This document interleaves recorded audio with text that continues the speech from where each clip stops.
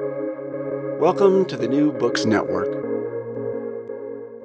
I'm Chris Holmes, and this is Burned by Books. Here you'll find interviews with writers you already love, like Jennifer Egan and Rebecca Makkai, mixed in with up-and-coming voices like Alexandra Kleeman and Rumaan Alam. You'll find us wherever you listen to podcasts, but check out previous episodes at burnedbybooks.com and on Instagram and Twitter at burnedbybooks. Let's start the show. Hi, listeners. Stay tuned for a special treat after my interview with Daisy Florin about her debut novel, My Last Innocent Year, one of the biggest launches of 2023. We have the opening of the audiobook of her novel, so do hang on after the interview and enjoy this preview of the wonderful audio edition of My Last Innocent Year. For Isabel Rosen, the protagonist of Daisy Florin's brilliant debut, My Last Innocent Year, college has gone off the rails. Her senior year as an English major at the prestigious Wilder College takes a turn when an unwanted sexual encounter becomes a campus scandal outside of her control. Complicating things is her growing attraction to her creative writing professor, a once famous poet, now journalist, who is married and for many reasons a poor choice for romance. Other scandals, including the blooming Monica Lewinsky affair, which backgrounds Isabel's own intimate choices, challenge friendships and boundaries, bringing to light the dynamics of power, privilege, and gender that plague a pre-Me Too moment in university life. Campus novels populate the literary world in the 21st century. They're as recognizable for their tropes as almost any other subgenre. My Last Innocent Year captures our attention both as a stunning example of the most literary version of that genre, but also as a novel unafraid to ask questions about why illicit relationships are important to the form, and how the conversations we have about those relationships and their sexual dimensions too often fail to capture the complexities of desire, gender, and what it means to grow up in the parallel society of a college. In Daisy's hands, nothing about the campus novel feels staid or expected. She's willing to wade into some of the murkiest and most dangerous territories for the contemporary novel. And the result is that we come away with fresh ideas about how closed communities function and what those communities mean to the liminal period between youth and adulthood. Equal parts a picture of a young artist growing up and a social firestorm of love, lust, and uncertain desires. My Last Innocent Year looks without rose-colored glasses at one of the most fundamental aspects of American life, the college campus. And by giving us such a beautifully wrought narrative voice in the figure of Isabel Rosen, we leave the novel asking much different questions about that unique experience than when we entered her story. My Last Innocent Year will not soon leave your imagination, and it is my great pleasure to welcome Daisy Florin to the show. Thank you so much. Thank you for that wonderful read and introduction. Well, thank you for being here. And I should just note that this book will be on everyone's reading list, but it's also impossible to miss because it has one of the most gorgeous covers I've seen in years. And I wanted to just ask you really quickly whether you had a choice in that cover and, perhaps who the artist is. Yes. Oh, absolutely. The artist is named Leslie Singer, and she is based out in Santa Fe. And I adore the cover.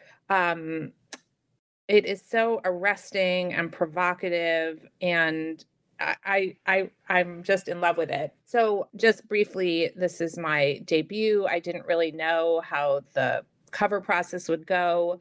But my wonderful editor at Holt asked for some input from me early on, and I wrote some sort of long email about what I liked and didn't like. And then they came back to me with this cover and another choice, actually, which was also gorgeous. But absolutely this one, for me, was the winner. And I just felt so lucky that, because I hear sometimes the cover process can be difficult or challenging or just trying to get it quite right. And this time it just went off without a hitch. So I'm glad you like it. I'm in love with it as well. Oh, I love it. And I think it's quite unique. And that's my complaint often about book covers is that they all look like each other.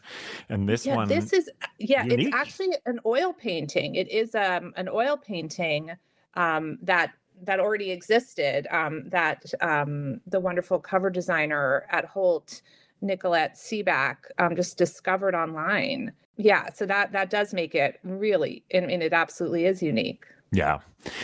Well, it is your protagonist, Isabel Rosen, who makes My Last Innocent Year so very captivating. Her voice is at once knowing and naive, intellectual and deeply emotional. We root for her even when she is somewhat misguided.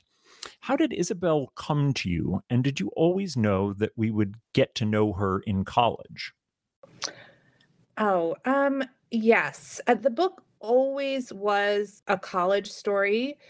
In very early drafts, I kind of had her leave college and, start out in the world. And then I sort of quickly realized that was not as interesting to me. I think maybe those early, like post college years are just like can be kind of dreary. And that would just be another novel, perhaps. But so I quickly just kept it to this college story and specifically the last semester of college. I think that, she always came to me just as she was. I think that as I wrote, and I think this is something that, you have to learn as a novelist and early attempts, the she was very passive. She just kind of observed a lot of things.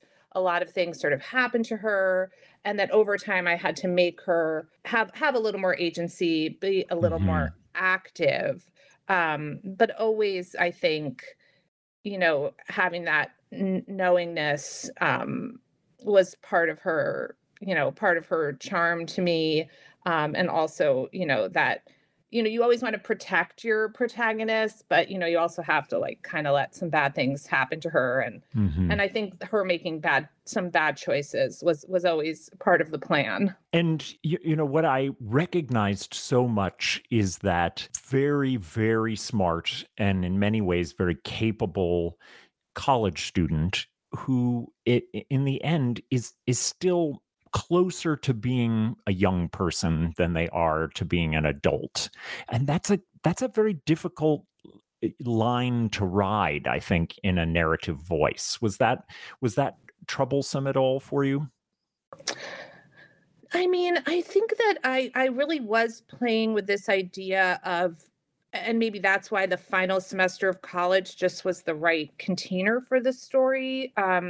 This line between child and adult. And, if you think of college as this sort of transformative space where you come in as like, I mean, you're 18 maybe, so you're technically an adult, but, you've maybe just left home for the first time. And then by the time you get to the end, you're supposed to go out in the world and have your own apartment and, make money and all of that. And that, I mean, just very personally, I felt extremely unprepared for that transformation. I Yeah. actually didn't even really know that that's what I was in college to do, as sort of dumb as that sounds. And yeah, so I think the whole, and Isabel, I think, is thinking, at some point, some answer is going to come to her. There's going to be some clarity. She's going to get information that other adults have. And I think the story of the novel is understanding that, that line between child and adult is very, very porous. It comes for some people sooner than for others, and that adults are really just out there making pretty bad choices and making a lot of mistakes, and that's just, what it means to be an adult. Hmm. Hmm. The last 2 or 3 years have been an amazing time for the campus novel. Is that a genre that means something to you? And are there specific examples within that tradition that may have influenced My Last Innocent Year? I have always loved campus novels. going back, of course, to The Sacred History, which I had read at the, when it came out when I was in college, and then reread and found it just as delightful as ever. And Prep, which is a boarding school I novel. forgot about Prep. Love that one. My gosh, loved that one. And then more, The Idiot and Either Or. And I just, I think if you went to college, there's something almost universal about the experience, like you said, that no matter what course our lives take after college, there are these familiar tropes. So it just kind of can bring you back. I think that for me, what I wanted to do, I started thinking about the novel when I was in my early 40s, and I felt like I had sort of crossed over into another stage of life that I similarly was unprepared for, feeling like, I was no longer young. And I had been young for so long. And so you just sort of lost my mind a little bit about that. A lot of the like patriarchal cultural messaging about what it meant to be a woman after 40. And, I had been sort of home raising children for a really long time and was just kind of wondering like, well, how did I get here? And if you want the answer to how you got somewhere, a lot of those answers, I think,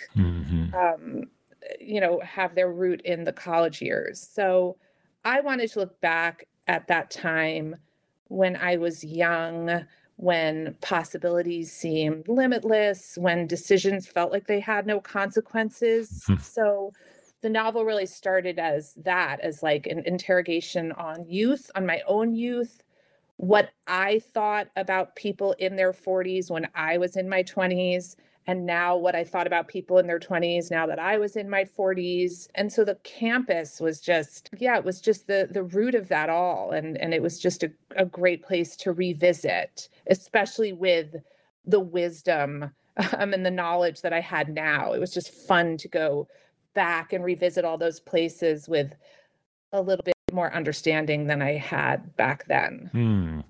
Since you do love the form and kind of know its history, I want to engage you with a pet theory of mine. It's sort of a bit of a grim theory, but I think, frankly, from the inside of higher education, that we may be watching the decline of the American university. In short order, the economic downturns of 2008 and 2020, mixed with COVID and remote learning, have exacerbated a rot that was already feeding off the bones of a once great system. Do you think it's possible our fascination with the campus novel is driven partly by nostalgia for a going away and perhaps gone away particular experience of higher education in the U.S.? Well, I hear what you're saying. It's hard to know, what campus novels will arise out of the current generation of college students, right? Will they have a similar, rosy glow of their college years despite all these difficulties? So I think that one of the things that was fun for me back to write a book about college in the 90s was to sort of remove cell phones and the internet, which the novel set in 1998, the internet existed, there was email, but that's not really a part of the story at all. Although you went to Dartmouth, and Dartmouth was really the first to have internet and kind of make a kind of connected campus. Yes. I mean, I actually went to Dartmouth in the fall of 1991, and we were all required to have a computer, which is amazing. I did not have, and they were quite expensive at the time.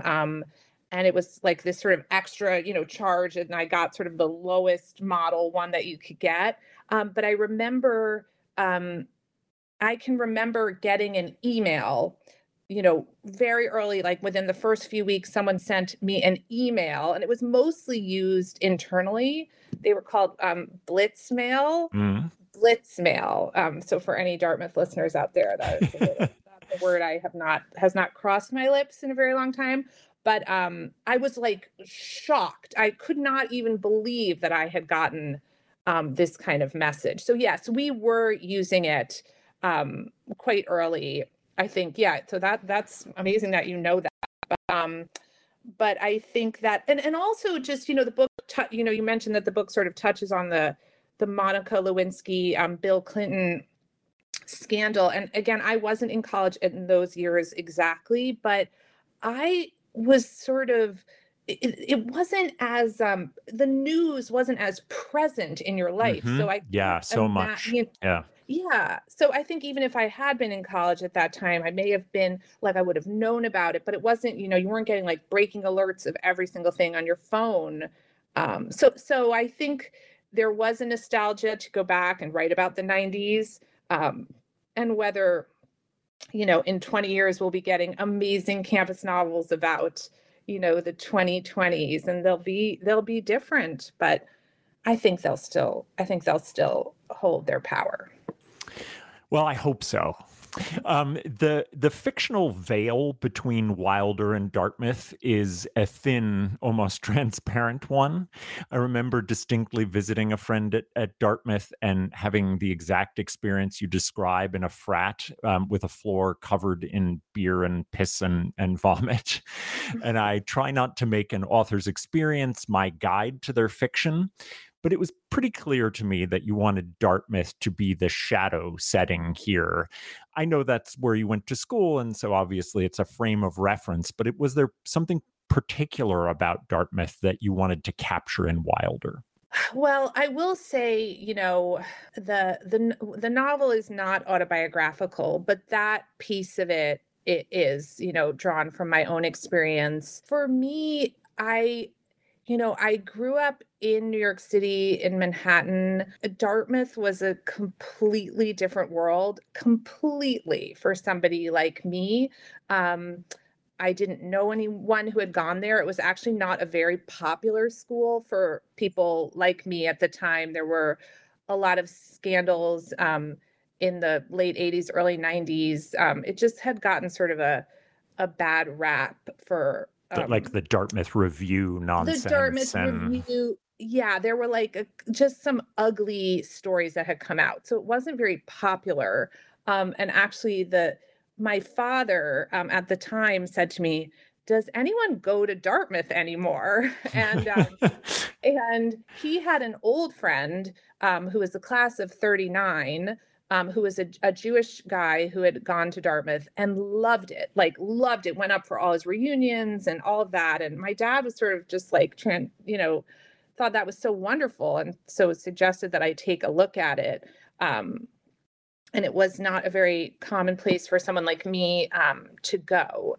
So I think that I was writing from that place of feeling like there was so much to take in at that time, the remote setting, and Dartmouth at that time was like barely 20 years into the coeducation, and we were really grappling with that on a daily basis, like how to be a woman on that campus at that time. mm, It felt like a very, very powerful experience for me. And I had a lot of things that made me an insider. I was, I'm white and I'm, straight, and all of those things, should have helped me feel like more of an insider than perhaps other people.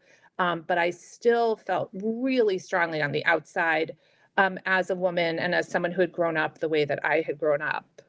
So I do think I wanted to just question that and poke at that. And Dartmouth just offered like amazing, material for a novelist, like these crazy parties and the winter carnival and just all these things that were just fun to, write about. hmm Isabel's Jewishness plays an important role in the novel. Her father owns an appetizing store, which, am I saying that right, by the way? Yes, Yes. which she must again and again explain as a place to get lox and whitefish and which doesn't mix meat and fish. Her Jewishness, which to her is something that doesn't equate with a strong religious practice, sets her apart even in the Clinton era at Wilder. Can you tell us how you wanted Isabel's college experience to be colored by her being Jewish? I think that one of the things I'm kind of obsessed with is because I grew up in New York and I am Jewish. There is still this tension that exists in like what I, for lack of a better word, call like WASP culture, Hmm. and that kind of tension just amuses me, and I like to sort of poke at that as well. So I felt like to make her Jewish, but also make her from this kind of unusual background of her father owning this very like niche, Jewish specialty store on the Lower East Side. Like, what better way to sort of punctuate her outsiderness than to have her, have her father be a shopkeeper, which is an unusual profession for someone, like who's at Dartmouth, or a school like Wilder, school like Dartmouth, where people are always asking like, oh, what does your dad do? Or what do your parents do? And so he has this kind of unusual job. And he's Um, a single father. Yes, he's a single father. They live above the store. And I did do I did some research into just making sure I was capturing the experience correctly. It's the kind of job that you just work 7 days a week, 24 hours a day. You're not like taking Christmas off or like going on a ski vacation. Mm. You have to just work that store. Um and I wanted her to just be really different, and to feel that. And I just thought that was it was a fun thing to write about too, a fun thing to imagine, Hmm. um, like what that would be like. I've spent time shopping in stores like that. That's something I did a lot growing up as a kid. We always went down to the Lower East Side to shop in all these specialty stores and eat at like dairy restaurants and go to the Knish, Yona Schimmel Knishes and Gus's Pickles and Kosar's Bialys, and it's like another era. Um, and I just my mind just went there, and it was really a fun aspect to layer into the book. You even have Isabel mention in passing the history of elite colleges barring Jews or having absolute quotas on their admission. That's a quite recent history. I'm thinking that even Yale and seemingly into like the 80s was doing this. Did you feel that recent history when you were at Dartmouth, and then did you want it to shadow Isabel's experience?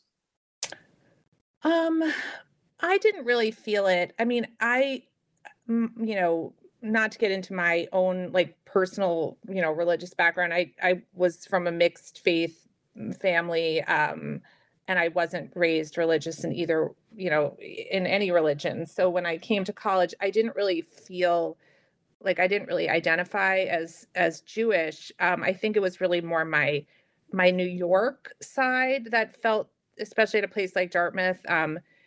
There was something very strange at that time about being from New York, especially the way that I was from New York. I didn't I didn't grow up on Fifth Avenue and go to like Trinity, or you know what I mean? It was like Mhm. I was from sort of like a public school in New York, and there weren't a lot of people like us there. So the way I had grown up was just so different. Even growing up without any religion felt very different at that time. So I wouldn't, you know, like try to speak for the Jewish experience at Dartmouth at that time. But yeah, that history is alive and well, you know.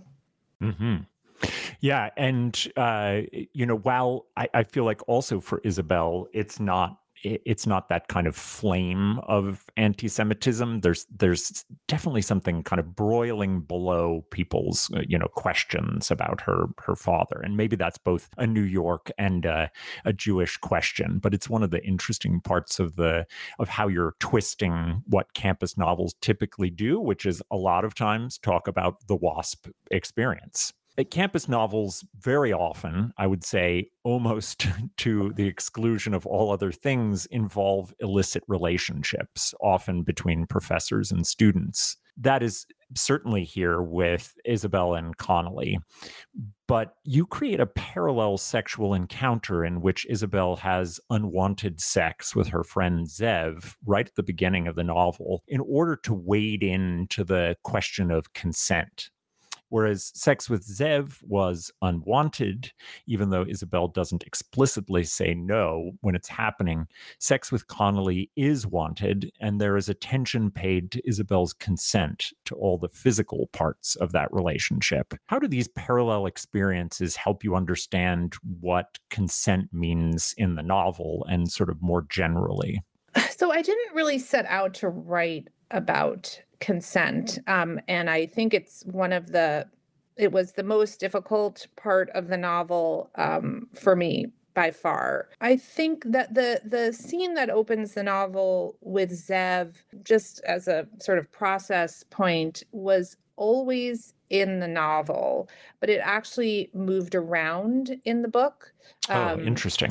Yeah, it didn't, it's hard for me to even grasp it all at this moment, but it eventually became the scene that opened the book. It became the inciting incident rather late. And once that move was made, the book for me kind of all fell into place in just kind of this magical way that is hard to trace, really. I think that I wanted Isabel to feel a little bit off balance when she met Connolly. I wanted her to have kind of something in her past, in her very recent past, in addition to all the things she brought with her to this encounter.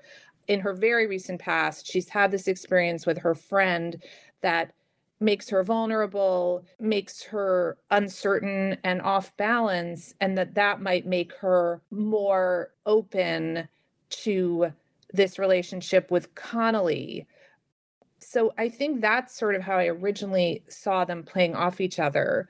But as the work progressed, I saw them really in conversation, that the question of whether you can consent to a relationship with your professor because of this inherent power imbalance there was interesting to me because of the way consent came up in that initial encounter with Zev. Mm-hmm. So I don't know that I resolve that question. I don't think it's a question that can be resolved, at least not by me. But it was interesting to kind of tease out the threads of that and then really not come to a very strong conclusion about it, because that wasn't really the kind of book that I wanted to write. Yeah, and that makes it in a way much more powerful because it sets those two events paralleled and draws threads between them in interesting ways, and then asks the reader to grapple with it. And I think those are the better novels for me, the ones that leave a lot of the grappling in the reader's hands rather than trying to make explicit that there was something that we should take away from that paralleling. Yeah, because I think that a lot of women, I'll just say, have had experiences like the one Isabel has with Zev. And I also think a lot of women have had that experience, maybe not going as far as Isabel goes with Connolly, but that moment of, sitting in a room with a man who's in some position of power, and just the mood in the room changes, something kind of shifts in the energy, and you think, oh, are we, you know what I mean? And most of the time we recognize those things and kind of walk away from them. But I in this case, I wanted to sort of push and see, well, what would happen if you didn't walk away from that? Mm-hmm. Deborah, Isabel's passionate, if somewhat self-consumed friend at Wilder, is the novel's voice of feminist revolution.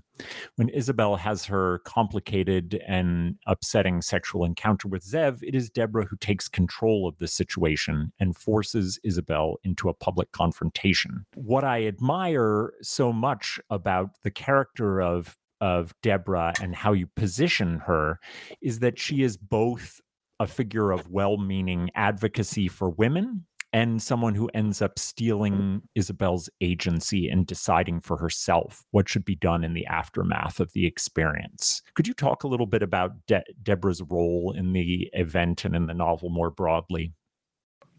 Yeah. I loved writing Deborah, and what happens at the beginning of the book is Isabel has this upsetting encounter with Zev and comes back to her room, and Deborah happens to be there. Deborah is also her roommate. And Deborah kind of puts a label on what has happened and calls it rape, and then together performs an act of, vigilante justice. And just going back to Dartmouth, when you'd asked me about Dartmouth before, this was the kind of thing that we did in the 90s at Dartmouth, not that specifically, but this idea of vigilante justice. I mean, we were like kind of tepid about the whole thing, but I think we felt not as much power, institutional power. So we would kind of, do these sort of secret, vigilante missions that we thought were very, very dramatic. So I wanted to kind of recapture that moment. So Deborah, is well-meaning, and Isabel loves her. But I think what you say is right. She does take away some of Isabel's agency in that moment. I think Isabel is someone who needs to think about things for a long time before she acts, for better or worse. She feels that way. And Deborah is someone who acts perhaps without giving a lot of thought. But, Deborah is also someone who, she also is Jewish, but comes from a more affluent, just a more stable background than Isabel does. And so she can sort of afford to be more of a flamethrower than Isabel can. She can kind of, attack the institution because she has a little more support behind her. Whereas Isabel, at the end of the day, needs the institution. She needs what Wilder can give her. So she's not as willing to, burn it to the ground as Deborah sometimes says. That's so interesting. I hadn't thought that through, Deborah's privilege in being able to rock the institution, while Isabel must, in a sense, continue to feel indebted to it. Yeah, I think that was, I think that thought of, having an institution to support you is something Isabel does not feel that she has, because she's from, a family where she's lost her mother. She only has her father. They have this store, which I think Isabel comes to see as an institution in itself, but it doesn't feel that way. The power of the academy is strong, and what it can give you. And for someone like Isabel, who can see it can see its flaws, she also her family has sacrificed a lot for her to get there.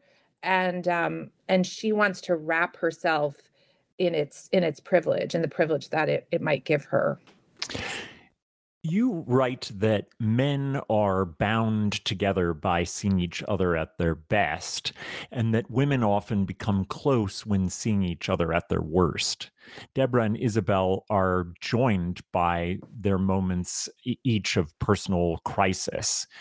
How do you see that functioning? Is that something of that gender really kind of determines in ways about young friendships? I think I was trying to say something about, Deborah and Isabel's friendship. You're right. They do see each other in these very trying moments, and that kind of bonds them, especially because they are young. I don't want to speak for men to say that or make a generalized statement about men, but perhaps, men don't connect in those moments of vulnerability as much. But again, that's a generalization. So, Yeah, and but it just felt right it felt right. well, and part of it is that college is a time in which, because as you said, there are not a lot of repercussions to having like very strong, powerful feelings, then that we can also take this as Isabel's early crafting of an idea about what friendships are. And it makes sense within the context of her and Deborah's relationship. But as you say, it may rely on generalizations that will break down for her later on.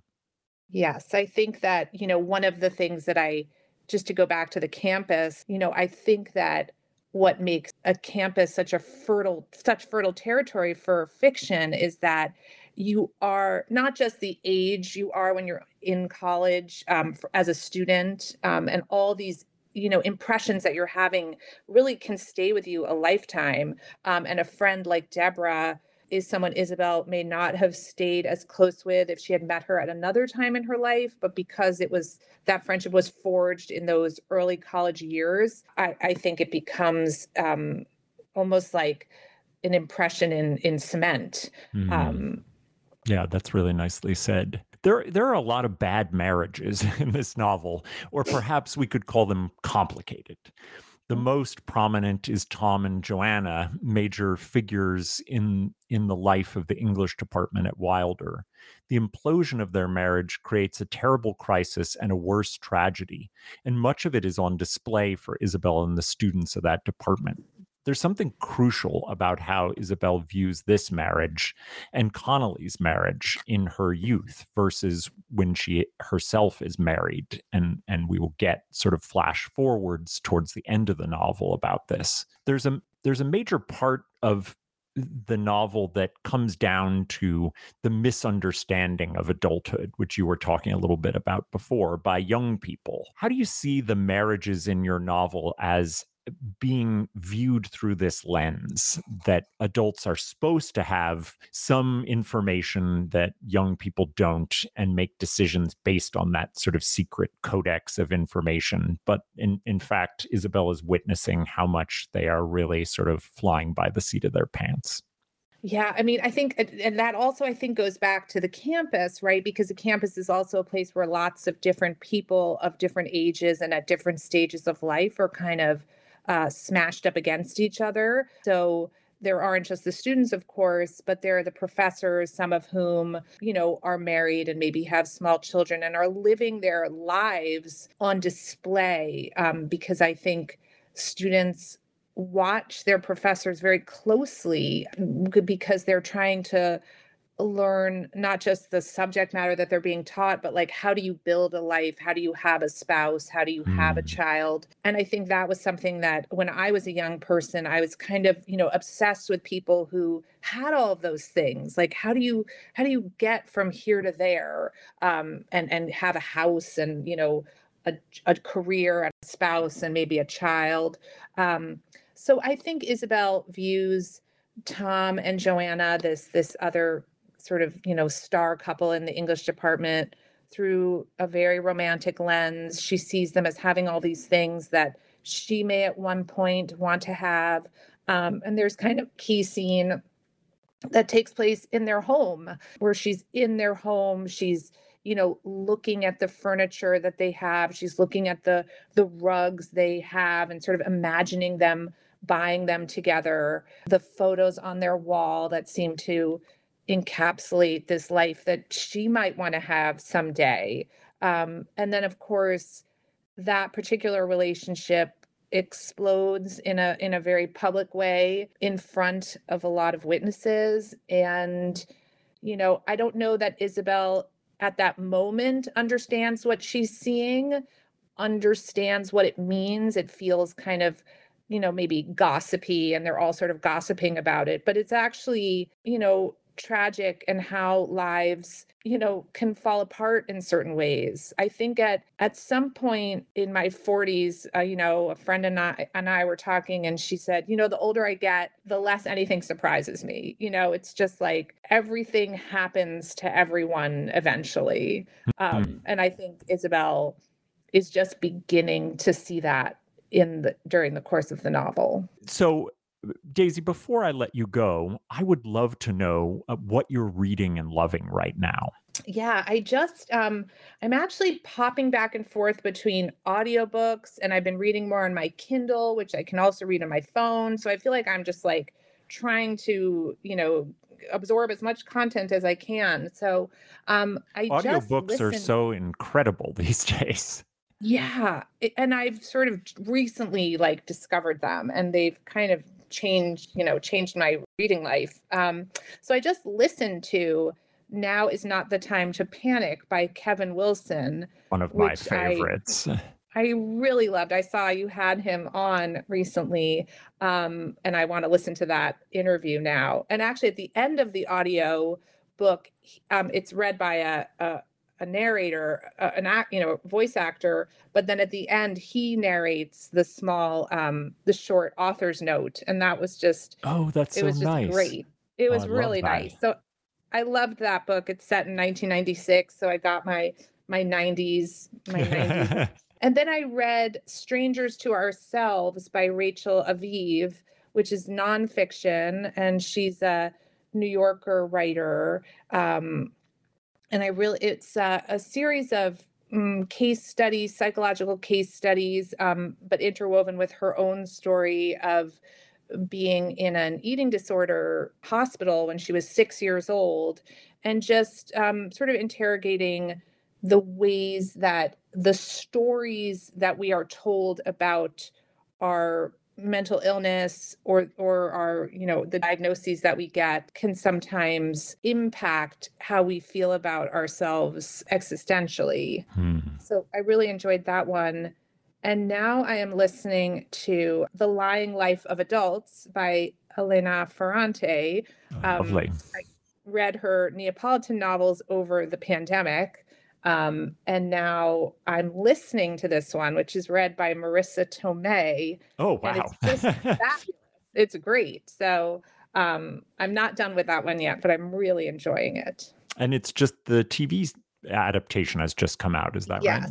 Yes. So I'm I'd like to watch it. I don't watch as much TV as I'd like to, but that makes me sound very, pious and whatever, but I just I get very tired at night and I don't watch as much. So it's because of your glamorous life that you don't have time. Yeah. But anyway, I would hope I can watch that one.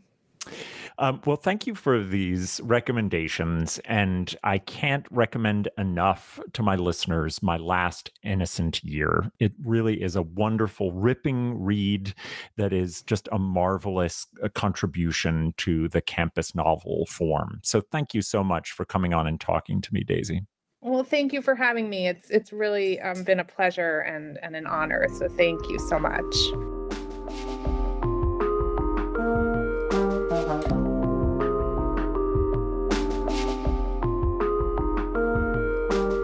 It's hard to say how I ended up in Zev Neiman's dorm room the night before winter break. It was a bitter night. December in New Hampshire. And on our way back from the library, we'd been arguing.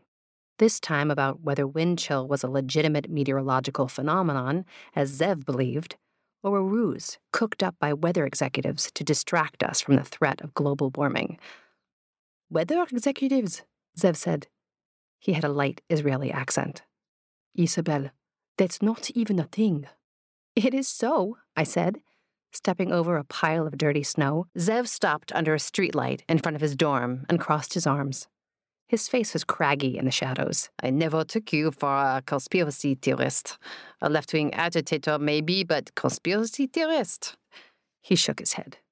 But it's worth considering, right?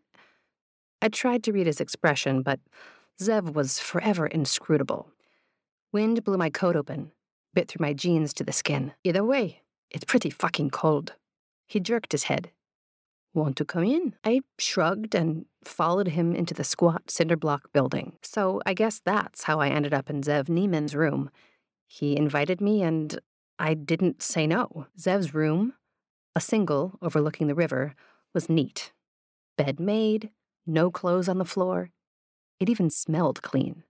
Nothing like the other boy bedrooms I'd visited in my nearly 4 years at Wilder College.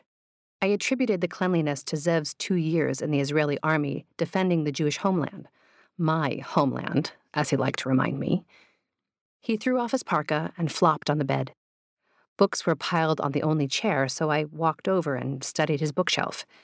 Economics textbooks, books in Hebrew, a couple of paperback thrillers thick as doorstops.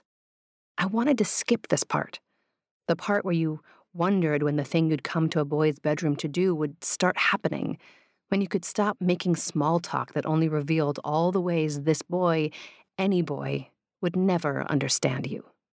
To pass beyond language, straight into touch. I picked up a dog-eared copy of The Executioner's Song. Next to it was a framed picture of a girl standing on a beach wearing a black bikini and mirrored sunglasses. Who's that? Zev was tossing a Nerf basketball back and forth between his hands. My girlfriend, Yael, he said, as if we'd just been speaking about her when, in fact, he'd never mentioned her, never mentioned having a girlfriend at all. I picked up the picture. Yael was pretty, beautiful, actually. Long legs, olive skin, sun-kissed amber hair. I wondered if that's what I might have looked like if my ancestors had made a left instead of a right on their way out of Russia. I was surprised Zev had a girlfriend, but I was more surprised she was so pretty. I glanced over at him, stretched out across the bed, and realized Yael gave him a currency he hadn't had before. How come you never told me about her? Why? He asked. Are you jealous?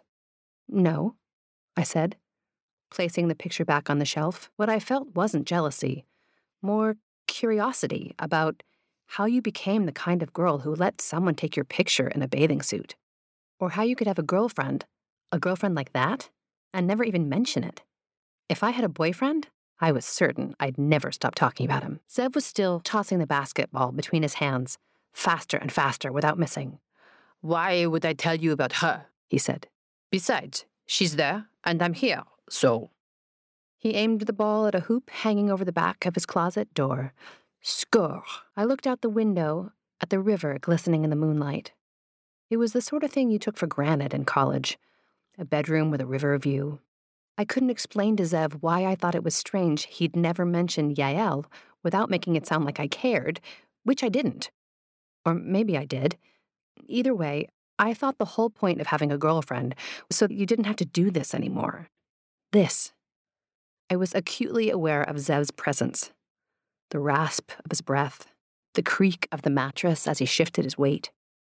I ran the charm on my necklace back and forth along the chain and listened for a shift in his breathing or some other signal that he was about to touch me. After a minute or two, I heard him stand up and walk toward me. Slow steps across the linoleum floor. I felt a hand on my shoulder. I turned, and there he was. His mouth hanging open slightly, as if he had a stuffy nose. I held my breath as he clumsily leaned in and kissed me. I fell back into the bookshelf and heard Yael's picture tumble to the floor. I'm not sure what I thought was going to happen, or what I even wanted to happen. I was mainly relieved to know which way the night was going. I might have been as relieved if Zev had asked me to leave because he had a headache or had to study for a test. Even if he had told me to get the fuck out. As I settled into kissing him, feeling his tongue probe the recesses of my mouth in a way that wasn't entirely unpleasant, I started thinking about what it would be like to fuck Zev Neiman, and if I even wanted to. I imagined telling versions of our origin story at future dinner parties. We met as freshmen, but didn't start dating until senior year, I would say, turning a glass of Merlot thoughtfully around in my hands as Zev stroked my knee under the table. I thought about Yael, face down on the floor by our feet, and wondered how she might fit into the narrative. Yael, the inconvenient girlfriend whose heart Zev had to break so he could find his way to me. Zev stuck his hand under my shirt. His tongue was still going. the dinner party beginning to fade.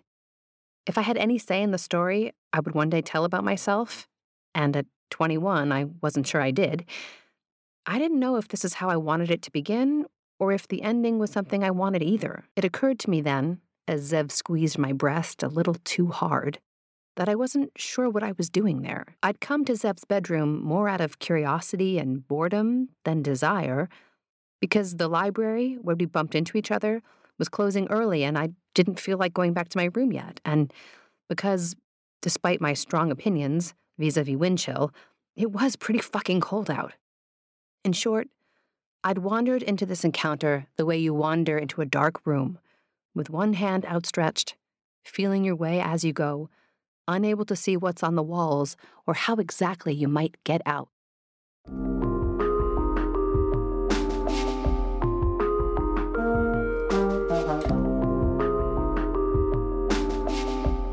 Well, that's all from me for now. My great thanks to Daisy Florin for coming on to talk about her marvelous debut, My Last Innocent Year. And thanks as well to Henry Holt Books for providing the audiobook preview. You can find all of Daisy's recommendations linked to at burnedbybooks.com. There you'll find all of our previous episodes, ways to get some podcast merch, and a contact form for pitching episodes. Next week, I talked to Deepti Kapoor about her blockbuster crime novel, Age of Vice. Until then, this has been Burned by Books.